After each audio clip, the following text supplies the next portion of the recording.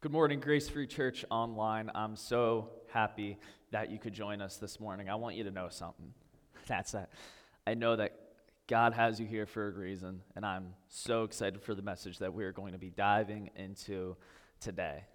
And I'm excited to finally be back up here one more time this summer for this internship to preach one more time. I've been enjoying this so much, and I'm so thankful for the opportunities that God has been giving me to be here and to preach, and I'm more excited for the message that He has prepared for us today. So the series that we've been diving into lately, it is Search Party, and I love the title to this. And just a recap as far as where we're at in this series and what we've been talking about. This is all in Luke chapter 15, and I just want to recap real quick the audience, the setting, the reasoning, what's going on. In Luke 15, verse 1, it says, "Now the tax collectors and sinners were all gathering around to hear Jesus. But the Pharisees and the teachers of the law muttered, 'This man welcomes sinners and eats with them.'" This is our audience. This is our setting right now. Jesus, he's just chilling. He's hanging out with the bros. He's hanging out with these sinners and tax collectors. And then we got these religious leaders being party poopers just coming in. And they're like, who are you to hang out with these people? Religious people are supposed to separate themselves from such. And after they're done muttering these comments under their breath, Jesus responds to them. He gives them his reasoning as to why he's hanging out with them, why he's with them. We find out that he gives his reasoning with 3 parables, all of them with something that is lost. What Jesus is sharing is his heart, and that's what he mainly wants us to take away. It's his heart and how he longs for those who are lost. And today we're going to be diving into Luke 15, starting at verse 8, which is the parable of the lost coin. Now, before we jump into this passage, let's pray real quick. Dear God, I thank you so much for this opportunity you've given us to dive into this message and to dive into your word. I pray, God, that you would help us to set aside any distractions that we have, and that we would take this time just to directly focus on you, focus on your word. And I pray, God, that you would speak into our hearts. Don't let me get in your way. God, just simply use me as a vessel, speak through me. And I pray that you would help all of us to remain focused on you and what it is you have to say to us. We pray this in Jesus' name. Amen. The parable of the lost coin, Luke 15, starting at verse 8, this is what Jesus says. "Or suppose a woman has 10 silver coins and loses one. Doesn't she light a lamp, sweep the house, and search carefully until she finds it? And when she finds it, she calls her friends and neighbors together and says, 'Rejoice with me, I have found my lost coin.' In the same way, I tell you, there is rejoicing in the presence of the angels of God over one sinner who repents." We have a woman in this story who lost her coin. She misplaced something. I think we can all probably relate to her, maybe. I mean, we misplace things quite often, don't we? There's a certain individual in my household.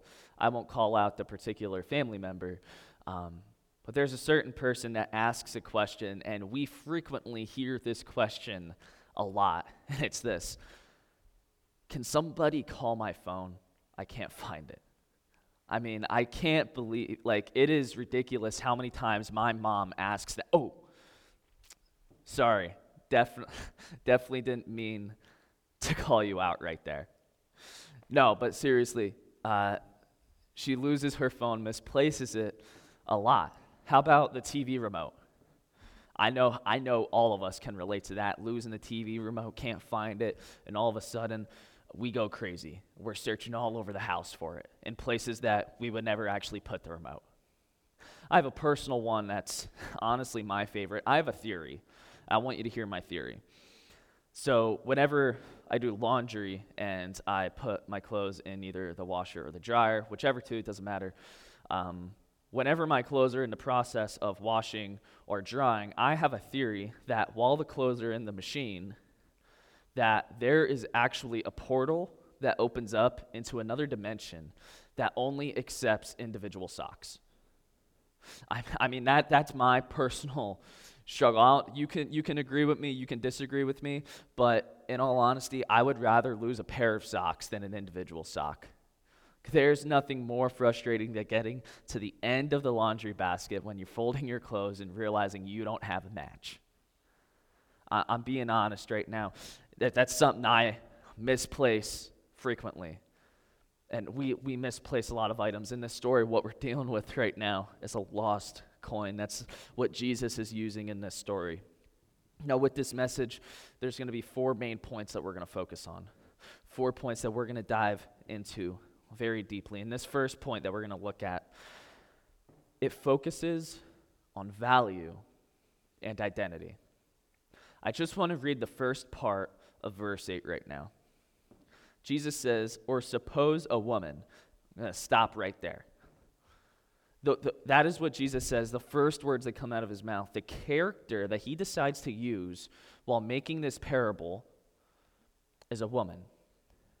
That makes this a lot more significant because we need to understand the status of women in that culture. Women had a very low social status. They had very low position. They were pretty much down there right next to slaves. Their opinions held not much weight, not at all. The men would not talk to them like during the daytime. Like they held such a low position. They didn't really matter a whole lot. But what sticks out to me is that Jesus uses a woman in this story.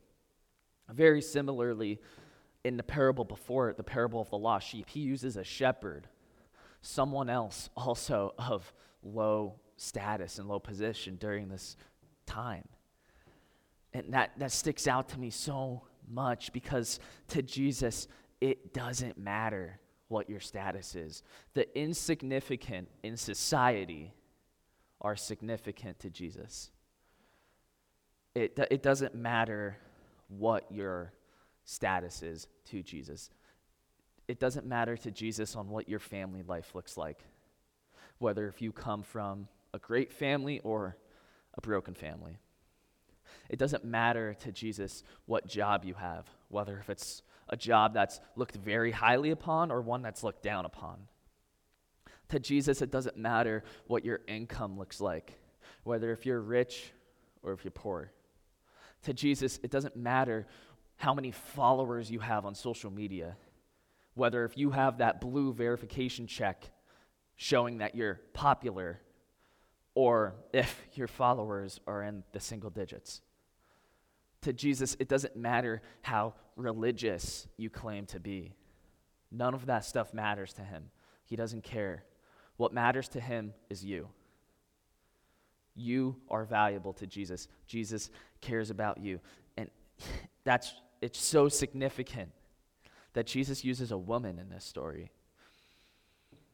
The insignificant have significance. And this all plays a lot with identity. Like where you how you see yourself, where you place your own identity. I want you to know that God sees you as valuable.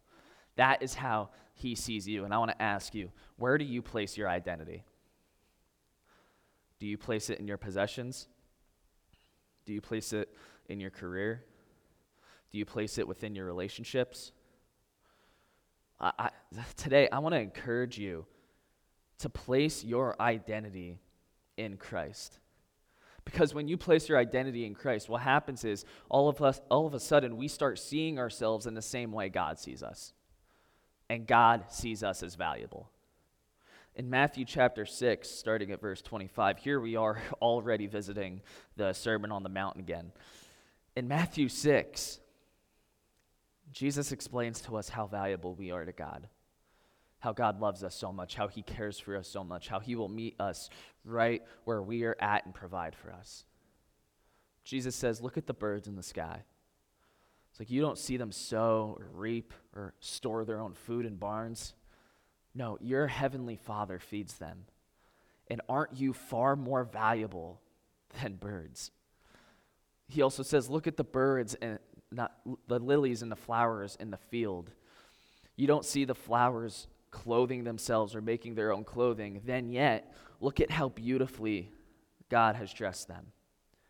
And if God cares so much about how beautiful the flowers look in the field, when in a couple days they're going to end up withering away, how much more do you think he cares about you? You are valuable to God, and I want to encourage you, see yourself in that same way. He cares about you and loves you more than you think.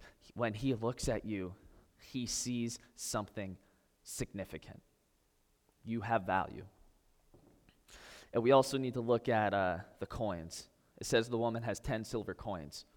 Now, during this time, one of the silver coins would have represented one day's wages. And for this woman, for her to lose a coin out of what she has, that meant a lot to her. This coin mattered a lot to her. Now, one thing we need to make sure we don't do with parables here is that we don't pick them apart, every single little detail. Because we need to understand parables, they're just these stories that Jesus would make to teach something. This was a teaching tool. Parables are just earthly stories that have heavenly meanings. When we look into parables, we're not supposed to dissect every single little part, thinking everything has a spiritually deep meaning. No, instead, Jesus wants us to focus on the point. The point here is that the woman here lost a coin that matters to her a lot. And she is looking for it, this coin, it is lost. And that leads us into our second point. Our second point, that now it focuses on searching carefully and seeking diligently. When we read the rest of verse 8, it says this, or suppose a woman has 10 silver coins and loses one, doesn't she light a lamp, sweep the house, and search carefully until she finds it? This woman goes into straight up detective mode. She lost the coin, it mattered to her, and now we're looking for it. But one of the key words in that statement is carefully. Jesus puts a lot of focus and emphasis on the search. You know, she's not just glancing over the house. No, she's searching carefully. Some other translations say seeking diligently. This is persistent looking. And she's looking within her place. I mean, she lost the coin in the house. It would only make sense to search for it in the house. We can relate to this in a way. Let's go back to the TV remote. Say the TV remote is lost and it's NFL Sunday. Now, I don't know about you. Maybe that's not as much of a priority for you, but I mean, in my house, I could promise you, we come to church and say when we get home, we eat brunch, and then we get ready to watch NFL, and it's past 1 o'clock, and the games have already started, and we can't find the remote.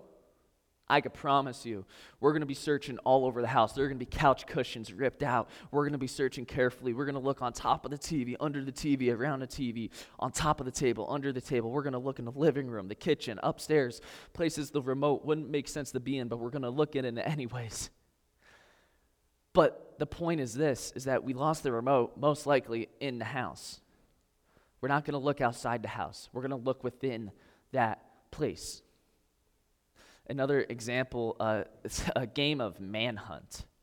You may or may not know what manhunt is, but the best way I could explain it is just hide and seek and tag combined with a couple extra rules. There's two teams, and they come together and they select on what a base is going to be. And one of the teams hides and goes out, and another team seeks. Now, the hiding team, their job is they have to go out and hide, and then they have to make it back to that base without getting tagged. While then the seeking team is obviously going out and trying to find them and tag them. Now, with this game, there are boundaries. You can't step outside of whatever the boundaries are that are set. You're not going to be looking down a block in the next city looking for someone when you're playing a game of manhunt at a playground. There are boundaries. When you're playing that game, you're looking within that place. You're going straight up detective mode, looking for everyone that you can find within the boundaries. We need to look within our own place.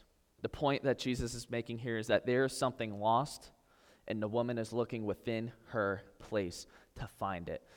And throughout all of these parables, the point that Jesus is making is his heart and his longing for those who are lost. And I have to ask you today,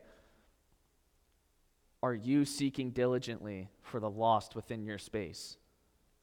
What does your space look like? Is it your household? Is it your school? Is it your job? Is it your friend group? Or even, is it your church? Where is it that you can be searching carefully for the lost? Because then what happens is when we can go out and we find them, we can lead them to God. I want to encourage you, seek after them diligently. Search carefully for them because we all matter. We all have value. Look in whatever place you're in, whatever that looks like for you. Search carefully. What sticks out to me a lot with this passage is at the end of verse 8. It says, she sweeps the house and searches carefully until she finds it. She's not stopping.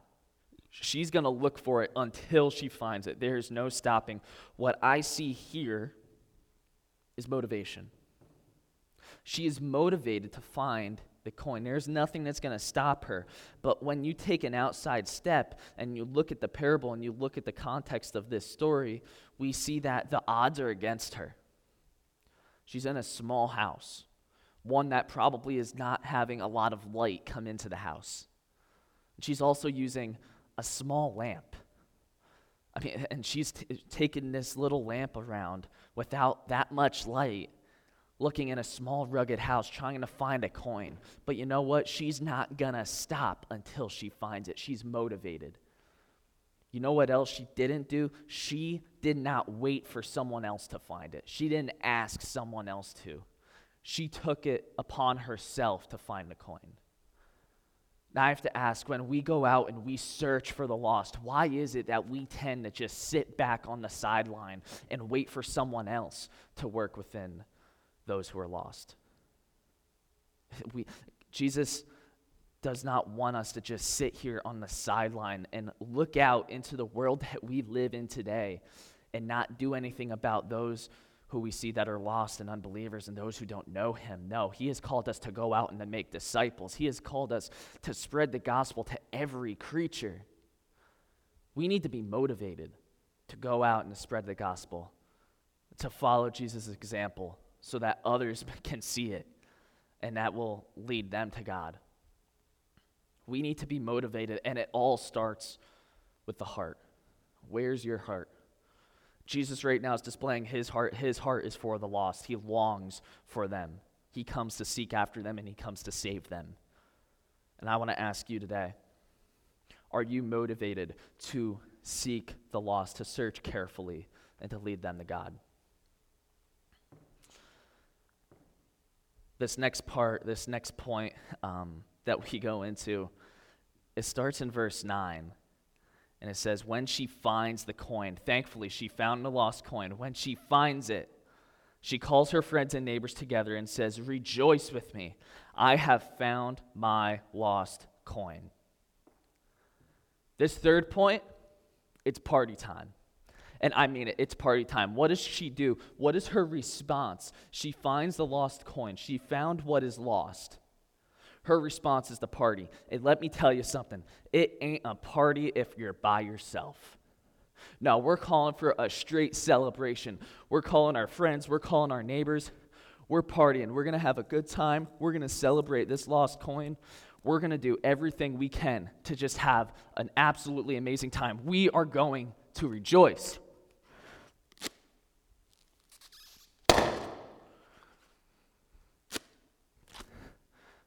We're going to rejoice. Man, I can't, that was a lot of fun. I'm not going to lie. But I'll be honest, that was kind of hard to do that. Now, you're probably thinking, Is this a little bit exaggerated? I mean, it's just a lost coin. Why are we rejoicing so much over a lost coin? I think Jesus is doing this on purpose. I mean, this woman, she's calling her friends, her neighbors, everyone on the block. She says, rejoice with me. Rejoice is pure joy. I believe Jesus is purposefully exaggerating the celebration in the story because he wants us to understand the greatness of the celebration after one's salvation and when one comes to know Jesus. Man, it is a party. We rejoice. Verse 10 says, in the same way I tell you, there is rejoicing in the presence of angels of God over one sinner who repents. There is rejoicing for just one person who is saved and comes to know Jesus. A couple weeks ago, I was at TLC. It's a teen leadership conference. It's a conference held at the school I go to, Clark Summit University. There's hundreds of teenagers and youth and students there. There's a lot of youth groups that go there. And on Thursday night, after the speaker was done preaching his message, there's an opportunity that night for anyone who did not know Jesus personally, did not have a relationship with him, and wanted to commit their life to him and dedicate their life to him. On Thursday night, everyone had an opportunity to pray and to give their lives to Jesus. Everyone had an opportunity to go with their counselors and pray and accept Jesus into their heart.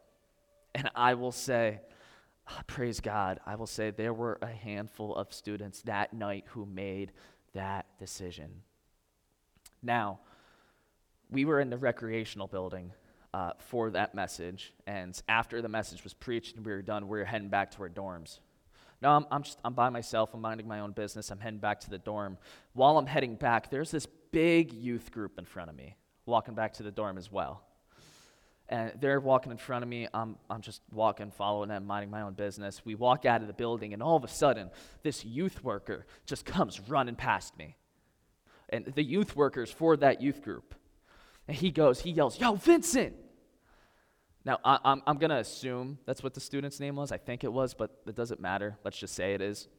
He goes, "Yo, Vincent!" The entire youth group just snaps their heads back. And Vincent, he responds. He goes, "Yeah?" The youth worker asks him, he goes, "What did you do tonight?" Vincent goes, "I gave my life to Jesus." And he starts getting hype. He runs over to him. He goes, "Yeah, you did." He starts hugging him. The entire youth group starts jumping. They're all shouting and cheering. They're going in to hug him. I don't even know who these people are. I start getting hype. I start jumping. I start getting excited for this kid. Man, there's nothing better than that. A celebration for just one person's salvation, for one sinner who comes to know Jesus. Man, but I need to tell you something. Earthly celebrations, like that one I got to experience right there with the youth group, or even the celebration I had right here by myself with the confetti cannon. Earthly celebrations do not compare to the heavenly celebration that happens when one person comes to know Jesus. And I think that is something that we can all be encouraged by. When one sinner comes to Jesus, a person who knows that they're nothing without Jesus, they come to accept him into their heart, into their life, and desire to have a relationship with him. Man, there is a party up in heaven for that one person. The population count in heaven just increased by one. And there's nothing we could celebrate more than that. So with all of this being said, I'll say this as I close. It's the fourth point. It's answering the question, well, now what? I mean, we just got done talking about value and how we all have value. We just got done talking about how we need to search carefully for the lost, not just glance, but searching carefully within our place. And we also got done talking about the party time, the celebration for one's salvation. What now? What is it that we need to do? This is the main idea. And I want to encourage you, if you've been zoned out throughout this entire message, I would ask that you pay attention right here, because this is the main takeaway. This is the main thing we need to understand with this. And that is this. We need to undergo a careful search for the lost within our space so that we can discover them and lead them to God, because we all have value. We need to search carefully within our place. What does your place look like? What is your space? Is it your house, your school, your job, your church, your friend group? Wherever that may look like, search carefully for the lost, because we all have value. Jesus is sharing that with us. We all have value. He cares about everyone. The insignificant in society are significant to him. Jesus cares about you. He wants to have a relationship with you. Also, we need to make sure that we have the motivation. You can't go out searching carefully for the lost if you are not motivated to do so. And it all comes down to the heart. Jesus displays his heart within these parables. He says, my heart longs for those who are lost. I want to seek after them, and I want to save them. In Luke 19, verse 10, Jesus says this, for the Son of Man came to seek and to save the lost. Jesus came to seek after those who did not know him personally, and not only that, but he came to save him, because Jesus is the only way. He is the one that comes to save us. We need to have motivation to go out and to search for those who are lost, to seek diligently so that we can spread the gospel to them. We could follow Jesus' example, following in his footsteps so that others may see it, because then that will then lead them to God. What we need to do is we need to stop just thinking about people. And we need to start obsessing over souls. Because the Bible's very clear, and that is that there are two destinations after this life. That's heaven and it's hell. Man, we need to long for those who are lost, to those who are unbelievers and don't know Jesus personally. We need to spread the gospel, follow his example. We need to lead them to God, because we all have value. We need to be motivated. Our hearts need to be for them. And I don't know what your story is. With where you're at right now, whoever's watching this, I don't know what your story is, but maybe you feel like you are that lost coin. Maybe you feel like you're lost and you're sick of it and you want to be found. Maybe you've never really committed your life to Jesus and had the desire to have a relationship with him, but you do now. Or maybe you're just a little skeptical on your relationship with Jesus. You don't know whether or not if you made that commitment. I want to encourage you to go to him, cry out to him, pray to him that you want to have a relationship with him, that you don't want to be lost anymore, but you want to be found. You don't want to be dead anymore. You want to be alive. Go to Jesus. He's the only way. He is the one who saves us. We all have value. God sees all of us as valuable. And I encourage you to not only see yourself as valuable to God, but see others in that same way, because we're all valuable to him. And we need to search carefully for those who are lost so that we can lead them to God. And do not forget to celebrate salvation. Don't forget the heavenly party and rejoicing that is happening when one sinner comes to know Jesus as his Lord and Savior. Let's pray. Dear God, I thank you so much for this time that you've given us to dive into your word. And I pray that you would provide us with the boldness and the courage we need to search carefully for the lost, for those who don't know your son Jesus personally. God, give us the boldness to go out and to search in our space, whatever that may look like, whatever our circumstances are. God, give us the boldness to go out and to search.